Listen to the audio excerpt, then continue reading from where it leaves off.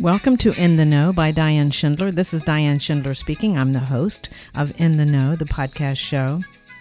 I'm an author, a presenter, a solo nomad, a travel blogger, and a photographer. So this podcast show includes writing tips, travel tips, and my views of life from savvy and thoughtful to quirky and humorous. I hope you enjoy the show. Today, I'm interviewing Sharon Sneer in Sydney, Australia. I met Sharon and her husband, Oren, at the Red River Resort in Hoi An, Vietnam, about 2 years ago. She and Oren were standing next to me at the reception desk when Sharon turned to me and complimented me on my scarf, and that's how our friendship began. We sat in the lobby of the Red River Resort. I swear, I think it was like 4 hours. I was riveted to their every word. And the next morning, I joined them again for breakfast. And I think we sat there and chatted for another 5 hours. It was just, I don't know. It was a moment. We certainly connected. Now, let me tell you a little bit about Sharon. She was born in Sydney, Australia, and began her professional life as an early childhood educator. Following the birth of her 5 children, Sharon changed professions and trained as a clinical psychotherapist and worked in that field for over 30 years while also giving regular local and international workshops and seminars. Her blog is called The Speed of Lightheartedness, and in it, she shares her philosophical and spiritual musings. Over the past 10 years, she's written 3 books and is now in the process of writing her 4th. Welcome, Sharon. Oh, well, thank you so much, Diane. I am thrilled to be with you again. Every time we speak, it's magic, don't you think? It is. And I know you find that magic everywhere. I don't find that magic that I find with you everywhere. So this is just really special for me. And I'm glad that we could work this out. Yeah. For the listeners, you need to know that Sharon and I have been keeping up. I think it's been about 2 years. We've kept up over the 2 years here and there. And then about 2 weeks ago, we got on Zoom and had a conversation, and the Zoom had perfect clarity. It was a lovely, lovely conversation. We had no trouble with technology. And don't you know, we scheduled a conference call last week, and both of us sounded like we were underwater. But today, we have more magic. Yeah. Let's not talk too much, except just accept that this is the most wonderful moment, and we are able to speak on top of water, not underwater. I know, that's so funny. Well, tell me, we have a list of questions here, and I want to start by asking you, when did you start your spiritual journey? I think I began close to 1963. So that made me 10 years old. In 1963, my grandmother, who I loved very much, died. And that was a huge blow for my mom and for me. I really loved her, and I felt this huge emptiness without her. And I started to communicate with the brightest star in the sky after she died. And I believed that she was that star. And in November of that year, John F. Kennedy was assassinated. And so that had a massive ripple effect throughout the world, not only in the States. And it got me thinking about life and death. And I began writing poetry at the age of 10. And I won my first prize in poetry at that time. Wow. Called A Silent Graveyard. And not long after that, I believe in 1968, was when Martin Luther King and Robert Kennedy were assassinated. And those 4 deaths really put me on a path of spiritual questioning. What's it for? Why are we here? Who are we? Where are we going? Where do you go? And I think those were the things that began my journey of trying to understand what is life. Wow. You were so aware. It's like, I don't know if you use this term or not, but you're like an old soul. I think to be thinking about those things at 10 years old. My big deal was could I win at playing jacks? That was all I cared about. I knew I couldn't. I was hoping. And I could. That was probably my downfall. So I couldn't become more spiritual and more worldly. That's really impressive, Sharon. It just is what it is. And every one of us are born with a blueprint that they can either live into or live around or not live that blueprint in this life at all. And I think I just stepped into it with those events and started thinking. I was a bit of a loner. I didn't have a lot of friends as a child. I loved writing and still write. And everyone that's a writer is, in essence, an introvert. Maybe they love socializing in different ways, but I have this rich inner world. I see it in my grandchildren. I see it especially in one grandchild. She has such a rich inner life. Yeah. Yeah, still waters run deep. Yes. You were a preschool teacher for 15 years. So what made you change your profession and how did you do it with 5 kids? Wow.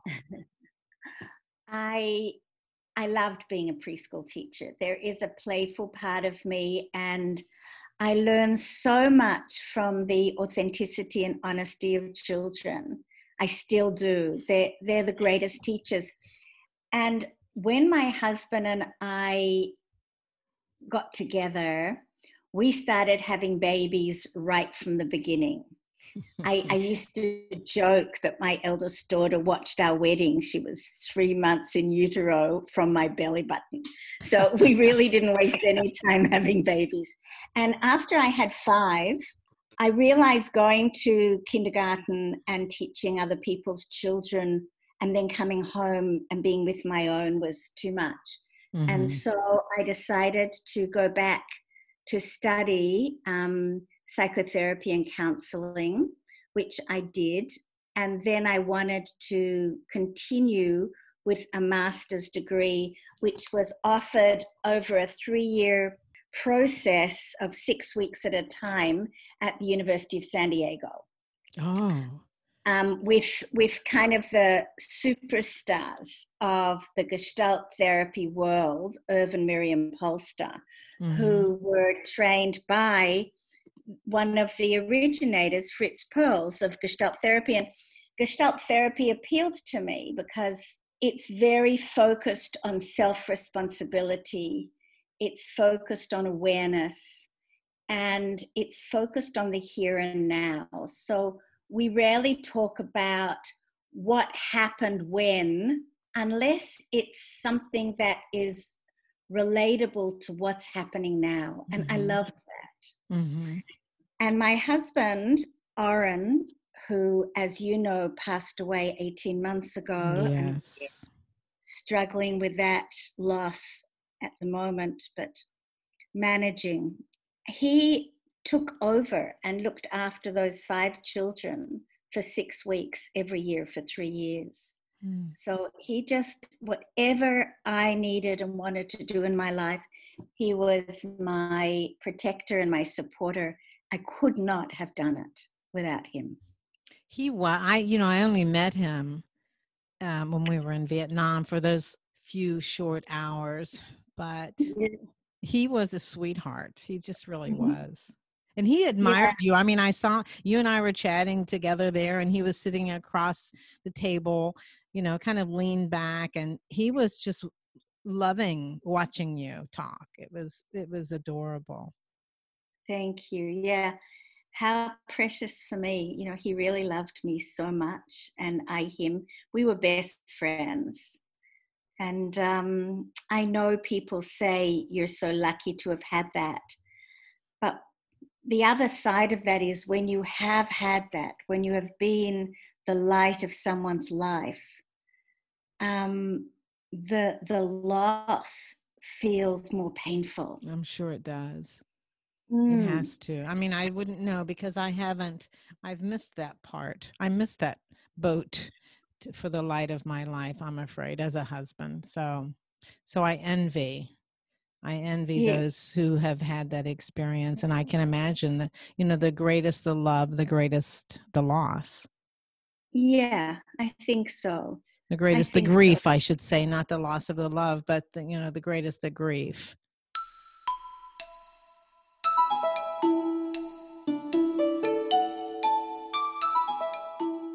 Yeah, and that complicated nuance of your grief, and of course my 5 children's grief, and Mm-hmm. Oren's so many friends, their grief.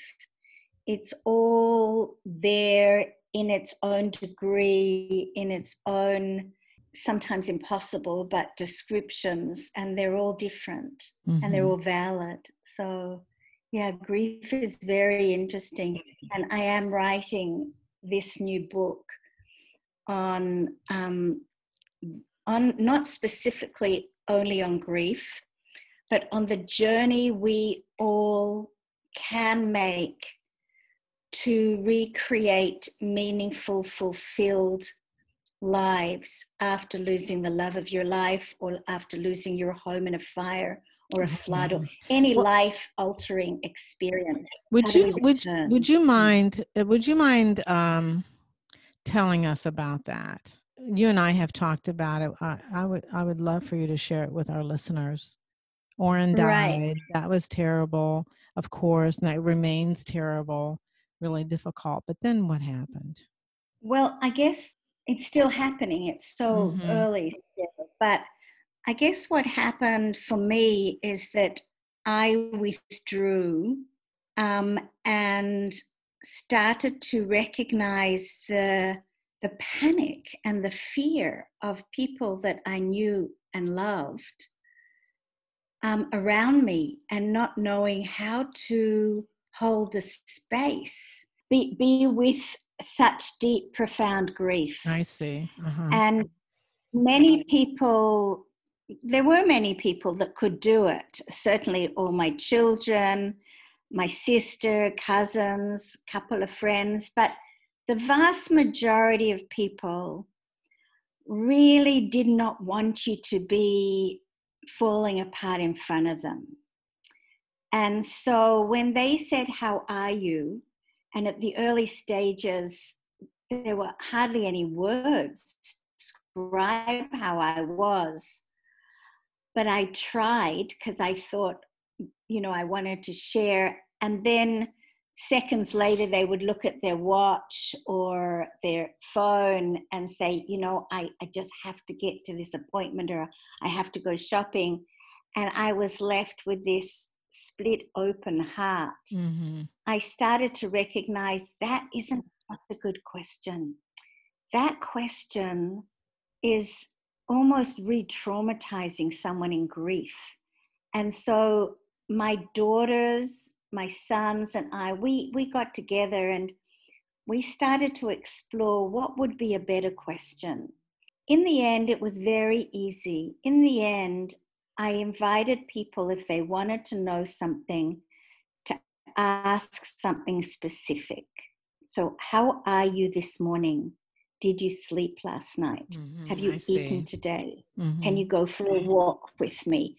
Something so specific that you don't have to open yourself and relive the pain every time someone asks you that. Yeah. And don't you think from the person who asks the question, the questioner's perspective, I think that many people are fearful of grief. They're fearful of your grief. And so they are uncomfortable sitting there or waiting for an answer to a general question. And so they need to leave. And I think it's almost the unconscious level. And I assume that, and my background is English. It's not psychology. So you can comment and correct me on this. But I think what happens is they worry that they're going to have that same grief. They may not have it at this moment, but they're going to lose someone, or maybe they have lost someone. And seeing someone grieving is so much of a reminder of what has been, what could be, that they just are completely uncomfortable. And again, I think it's not necessarily at the conscious level. Yeah, look, I think it could go even deeper than that. And I would suggest that it is a fear of death, Mm-hmm. their own, and death completely, the finality of death. But it's also our culture's inability to sit with profound, deep feeling, whereas the wailing in Ireland and the traveling of the dead body through the streets of, I don't know, Indonesia or some of the other countries brings life and death much closer together. Mm-hmm. And for us, we're such a hygienic type of country and world, maybe not so much now with the virus. There's so much death. Death is much closer to all of us. But I think there's this existential fantasy, disbelief that it can happen to me. Mm-hmm. And so I think people just feel they're immortal. They jump out of planes. They go paragliding. They do dangerous things. If it gives them a thrill. Mm-hmm. But, ultimately, I think, and this is part of my spiritual belief, I think we all have a due by date. And that whether you die at birth or before birth or when you're 104 or 68, we have an amount of time to fulfill the blueprint, our sole purpose in this life. And of course, we don't all do that, but we can do part of it. And sometimes our lives are cut short, not because of our life, but because that life that died is also in service to others, to wake up the world. When I think of Twin Towers and the Pentagon and all the lives lost, the horror of that is an interpretation. What happened was people flew planes into public places and killed many people. That's what happened. What we made it mean is our own interpretation. But what it did offer the world, what those lives offered the world, was an opportunity to see our interaction and our relationships and our behavior in a different way. And, I think humanity gets some lessons quickly, but it's always 2 steps forward, 1 step back. Yeah. And depending on the fear of the political leaders at the time, we either take the opportunity or we miss it. Mm-hmm. That's very profound, and it's certainly appropriate now.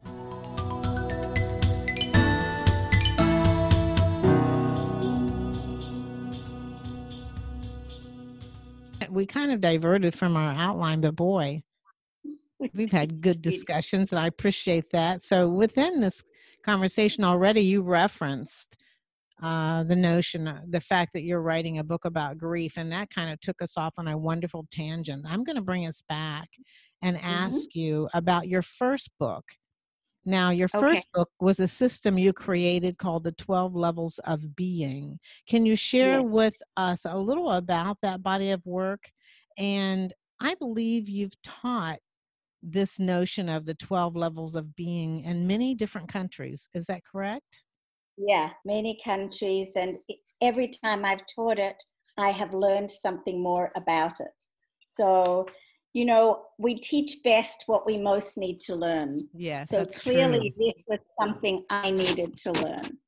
So, the 12 levels of being is a system of energies that I teach in a linear fashion, but are actually spiraling energies, which is harder for people to grasp.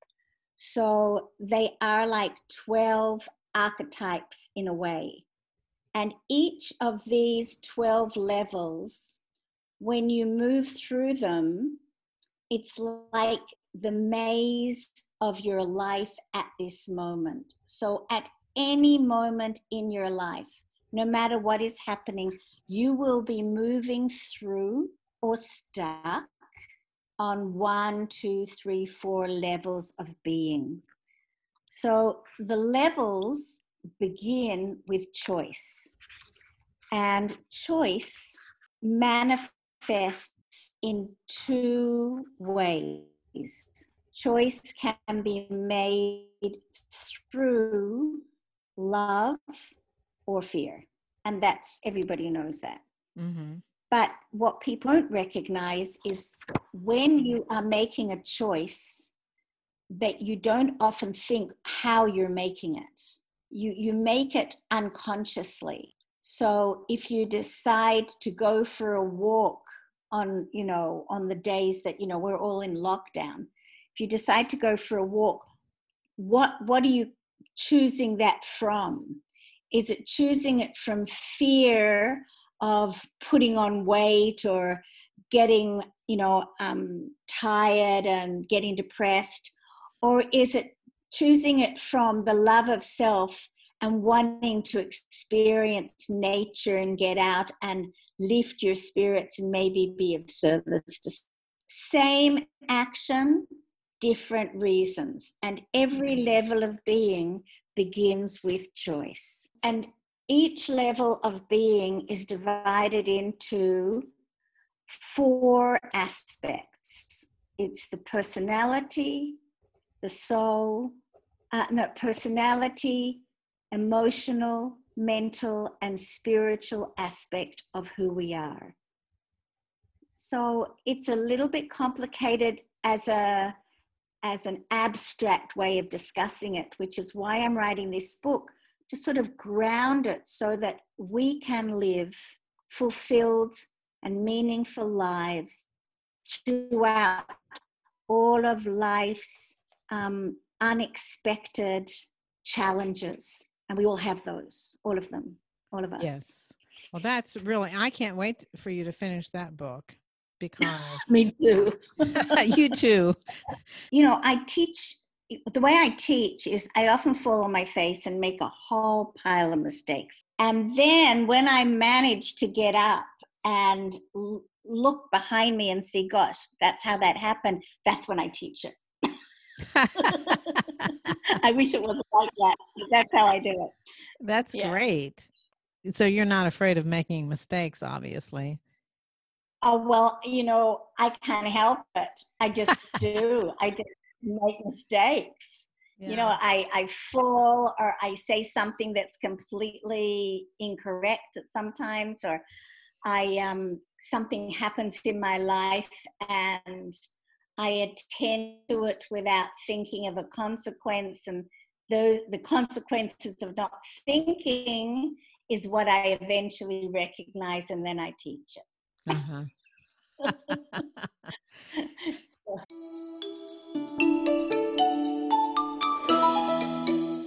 Yeah. When I met you in Vietnam, you were telling me Mhm. about a book that you had written, and it was really about your mother. It was a memoir, but it was about your mother, and it was called Looking for Lionel. Isn't that the title of it? Looking for Lionel? It is.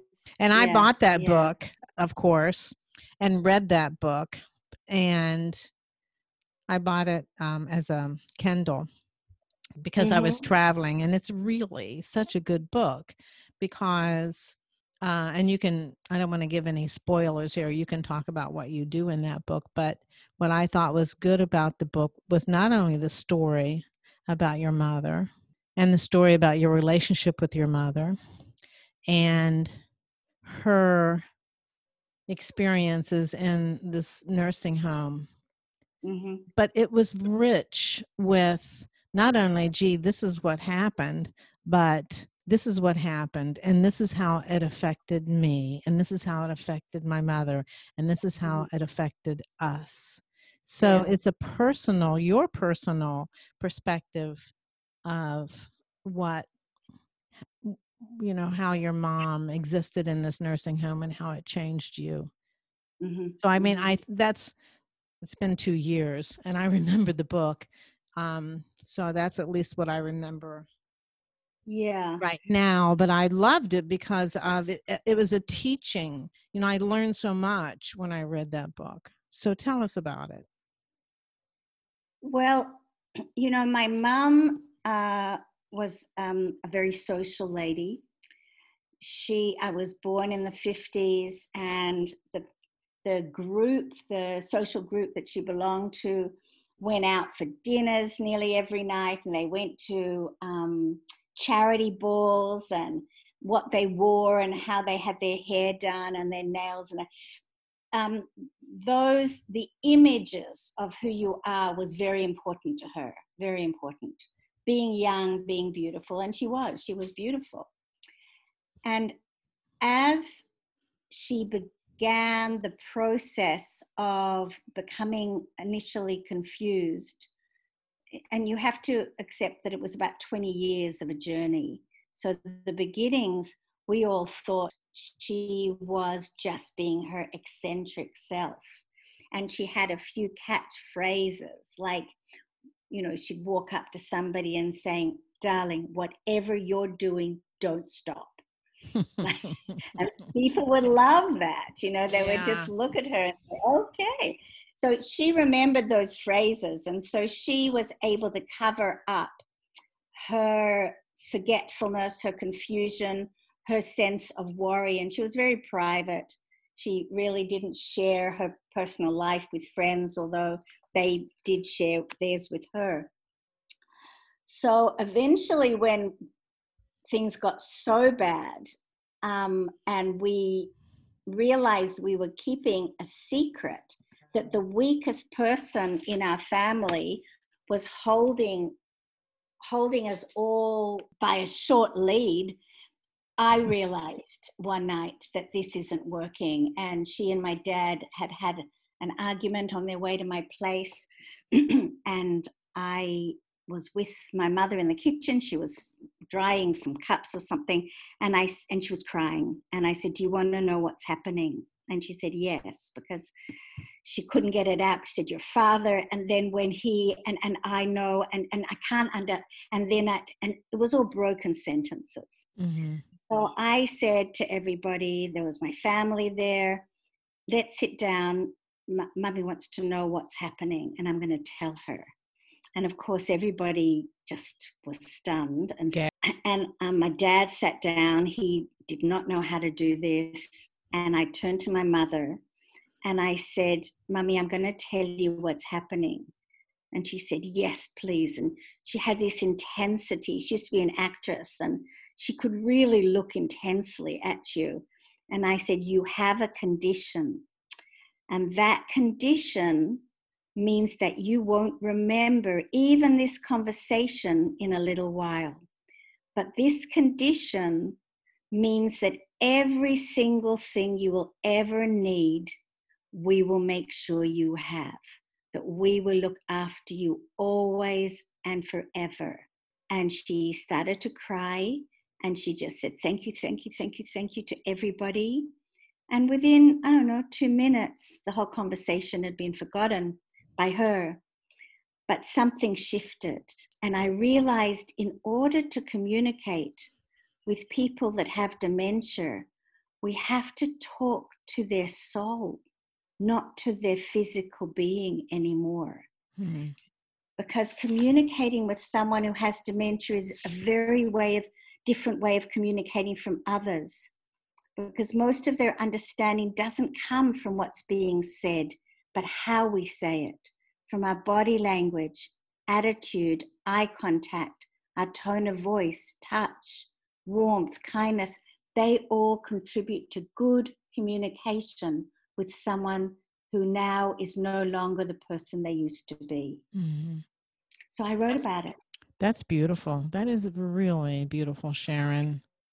Thank you. You know, I talked to my mother recently, and she's 93, Mhm. and she is has dementia, and she's in a nursing home. And of course, I chat with her, and I went to visit her, but can't visit her now. She's in Ohio. I'm in Florida, and I'm locked down. But you know, there was a little trepidation when I called. She didn't remember me, but she'd just had dinner and she had a full belly, she said. And I said, "What did you have?" And she started laughing.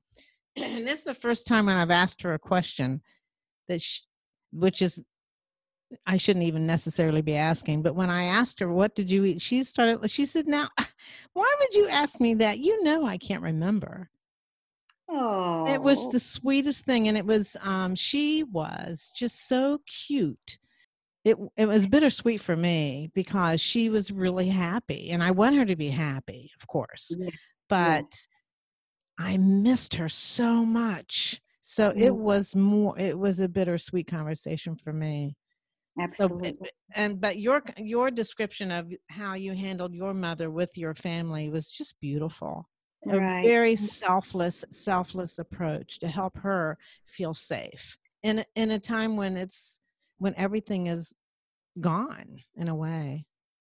Well, you bring me to remembering one of the questions I suggested never to ask someone with dementia is similar to what we talked about earlier in this conversation. And I say, never ask someone with dementia, how are you? Mm-hmm. Because it's too difficult a question.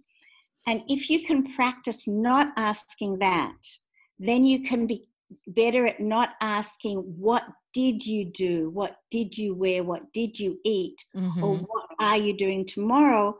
But bringing yourself only into the present. Mm-hmm. And the present, you will have this wonderful, intense dialogue like, what are you wearing today? Mm-hmm. And who's sitting next to you? And I hadn't seen her for a long time, and I went to see her last a few months ago, and she was afraid of me, and she had just in the nursing home, and I think she was afraid of everything. And since that time, they've given her a little medication to help her relax a little bit better. And she had just moved into this nursing home. Anyway, I was just really having trouble because she was looking at me like, "Who are you? You're going to take something away from me." And she was just shaking. She was scared. And so I started singing. And I said, "Do you remember Tisket Tasket?" And suddenly we were singing old songs. And of course, she remembered the lyrics better than I did. And she just Mhm. softened up. So, and I had read about, or I had heard about people with dementia remembering old songs. So it was really a good opportunity for me Yeah, to. I love that. And of course, when my mother could no longer speak, she could still sing with us. And so the song that my sister and I would sing separately to her was You Are My Sunshine. Yes, I And sang that with my mother too. Yes. we did it as a conversation. So I would sit and look at her and say, Mummy, you are my sunshine. And she would say, my only sunshine. Ha ha ha. And then I would say, you make me happy. And she would know the next line, when skies are gray. And we Mm, would have a conversation, line after line of that song. And it was really a deep and beautiful conversation, thanks to a song that was embedded in a part of her brain that hadn't been affected by Mhm. Alzheimer's. Well, I really hope the listeners get a chance to buy your book. I'm going to have a link to where you can buy Listening to Lionel. Uh, Looking for them. Looking for Lionel. Sorry Yeah. about that. No, that's okay. Looking for Lionel, and Lionel was your father's name. Is that right? Yeah, that's right. Because my mum was always looking for him during those difficult years when she and he were still living at home together. But there is a little twist at the end of the book, which I won't spoil for anybody, but Looking for Lionel ended up having multiple meanings. Yeah. It was well done. Really Thank well you. done book.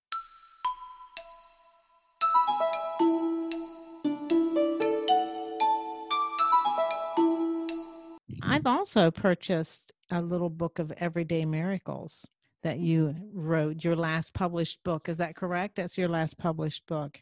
Yeah, it is. It is. It's the little book of everyday miracles, and you quote an old Chinese proverb, a proverb, which says, "The miracle is not to fly in the air or to walk on water, but to walk on earth." Can you tell us what this means to you, as well as we all undergo profound changes and grief and hardship right now with the COVID-19 pandemic? Yeah. Well, I guess the way I can describe that, to explain that in the way I understand it, is to quote something else.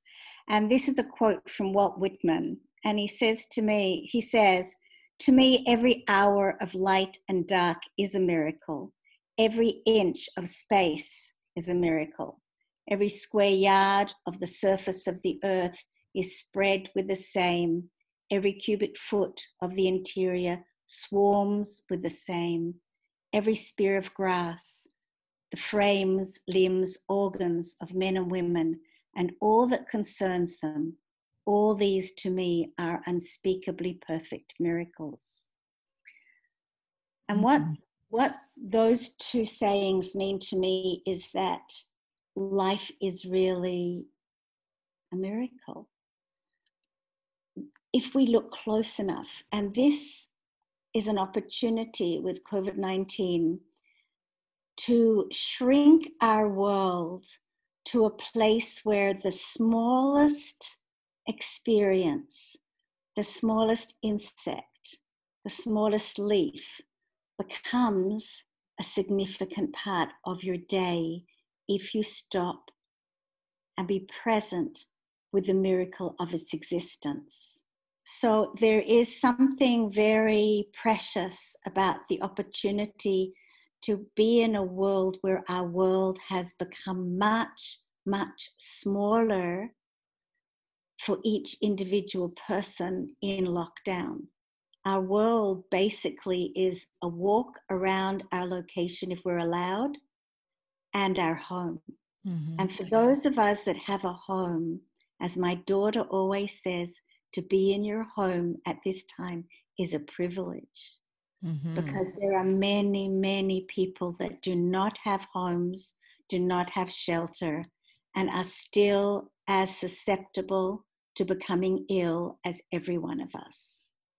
So if we can use this time, and we are, there's waves of kindness and care coming from so many different directions into our small world, where we have a phone, a computer, an iPad, the shops delivering your food. There's just an incredible opportunity to see what we have missed in our lives for so long. And we have time. Exactly. And of course, time is a man-made concept, Yes, I the know. way we understand time. But now we have timelessness, Mhm. because we don't know when this is going to end or where it's going to take us. So, but we can also waste the opportunities that we've got. We have so many choices here. But yes, we have time to to do what we haven't been doing for so long, and time to connect in a way that we wish we had and now we can. Mm-hmm. And when you and I were chatting a few days ago, and you said something that resonated with me and has stuck with me just these last couple of days, but uppermost in my mind, because I was talking about, gee, I want to move to Portugal, and this is kind of changed my plans. I was planning to move there by June, and now I can't. And I mean, I wasn't that upset about it. I was just commenting on it. But I talked about the fact that I have a suppressed immune system slightly, although I'm in denial about that because the medication I'm on. And therefore, I need to be locked down. And gee, I'm not even sure when I'll be able to get back out into the world again. And you said, well, you are having the same sort of experiences, concerned about possible health issues. And so you have decided that you are going to be locked down for 18 months because it's not until you get the shot will you feel safe to go out. And then as a result of that, you said very calmly, you have reviewed and changed your life.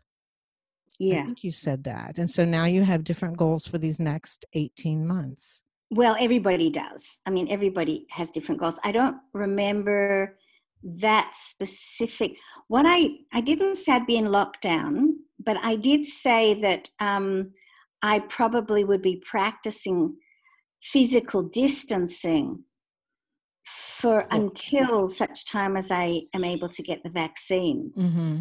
Because having asthma all my life puts me in a more tenuous situation with the lungs. Mm-hmm. But what I do remember in that conversation is that we were talking about the words isolation. Oh, yes, isolation and separation, yes. So what I do remember is that, and I said that for me, separation is an illusion. And that was a point of the conversation that you wanted to hear a bit more. So do you want to hear a little bit more about that? I do want to hear a little bit more. And let me explain that when I left, I'll say this quickly. When I left the United States over about 4 years ago to travel the world, I also started writing the first novel. And the first novel was based on some of my experiences, but it is truly fiction. And through that process of leaving and traveling on my own, knowing that I would be traveling by myself, that there would be some isolation. But what I described is the difference between and so I was looking at isolation and separation, and I put those two on the continuum for my own benefit. And I was saying that isolation is something that I chose, and separation was something that I thought wouldn't necessarily happen even though I was isolated, if that makes any sense. But the irony is that that was the theme of my book, because I was experiencing those two sort of concepts at the same time. And here we are now. And the notion of isolation and separation is in my head again more. It's just like right in my consciousness again. And that's how we got onto this conversation. So yes, that's why I want to hear more from you about those two concepts. Yeah.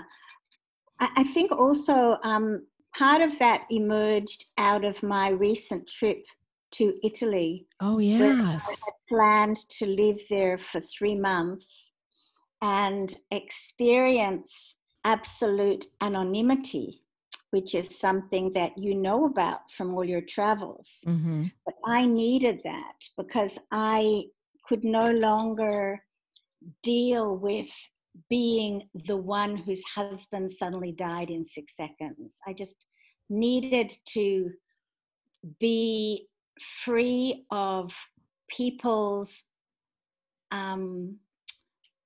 thoughts about me, their knowing me, their kindnesses, everything. I just wanted to be away. And I wanted to know how I could explore myself in the absence of my 40-year relationship. So I arrived in Italy on the 31st of January before I don't think I'd even heard the word COVID-19, to be honest. Mm-hmm. And I knew that I would love my apartment, but I was only there for 6 weeks, and how I left was really miraculous. But I had to be isolated quite a few weeks of that time because everything was closed and people were terrified of getting sick. And I was in northern Italy, and it was where the virus has really started to take hold. The separation, I never felt separated from even my family that were in Australia, because I think separation can be understood more in an energetic sense, not necessarily just physical.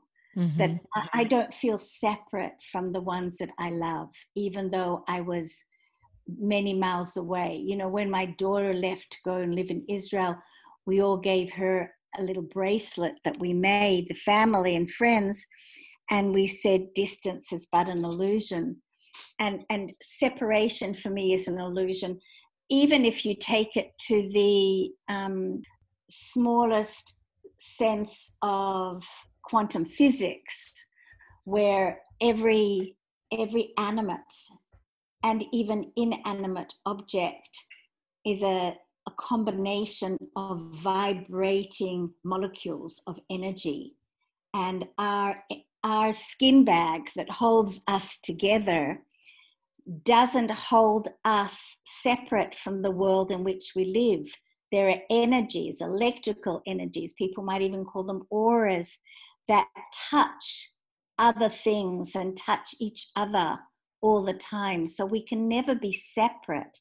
We are one with this world, not ever separate from her.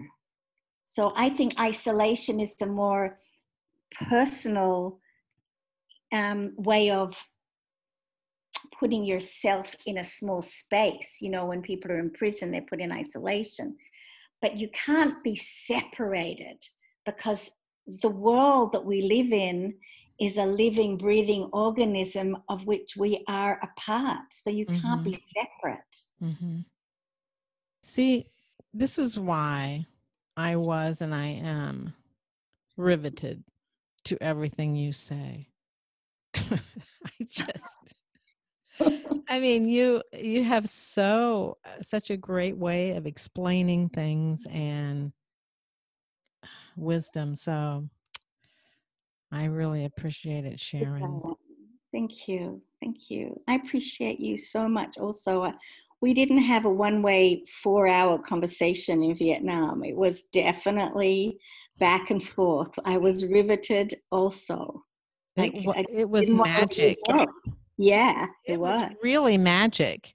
Yeah, such fond memories. And the irony is that you came up and said, I love your scarf. Well, and you said, oh, I don't know how to wear scarves. No, I said, I don't know how to wear yellow. And you said, oh, you just put a red scarf with That's right. Your memory is so good. That's right. You said, I don't know how to wear yellow. Well, I was wearing this big mango dress that I still have that I bought in Vietnam. I had made in Vietnam, and I had a red scarf over it. Anyway, it was just dear. You were just so dear. It was an honor to get to know you and Oren on those few short hours. And so, is there anything else that you would like to share with us before we leave? I can feel that our conversation has found a resting point. Mm-hmm. So I think we've done well. I think so too. Yeah. I want to see you again sometime. We will. In the flesh, in the real flesh. Portugal or wherever. Once the planes are flying, crisscrossing across this beautiful planet again, I will find you.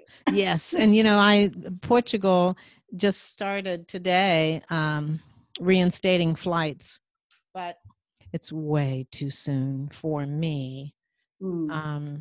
So I'm having a fine time, frankly. I think Yeah. those 4 years of my traveling solo nomad, when people said, did you ever get lonely? And actually I did not. Mhm. And it prepared me for this lockdown, this hunkering down right now. And I'm enjoying it and writing a lot, writing like a fiend, but also thinking about the things that you have shared with me in the last couple of weeks. So I don't miss an opportunity. No, you And don't. I don't want to miss an opportunity for growth. Yeah, I feel the same way. I don't want to miss it either. Well, So, thank you. Well, thank you so much, Sharon. Thank you so much. thank you so much, Diane. It's been such a pleasure and an honor. And we will speak again soon, I hope. We will. Thank you so much. Thank you so much for listening to In the Know. If you would like to support the show, you can do so by subscribing and sharing it with your family and friends. You can like this episode, leave a comment, and even add a rating.